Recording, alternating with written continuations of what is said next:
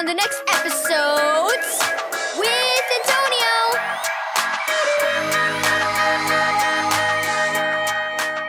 Hi everyone, Antonio here. Please join me every Fridays for the next 26 weeks. I will be reading the 3-minute devotions for brave boys. Thank you, Barbour Publishing, for this daily devotional.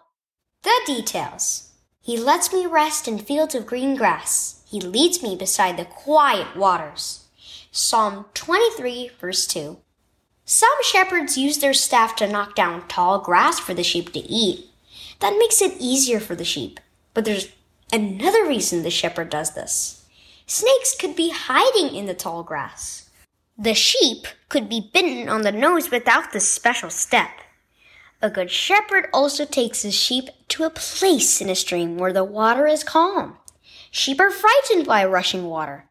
The shepherd knows that if he wants the sheep to drink, he needs to make sure they can. If God painted a picture of what it's like for him to take care of you, then this is a good one. He goes beyond what anyone expects to take excellent care of his sheep. God, I can be courageous knowing you take care of the details. There's a reason behind everything you do.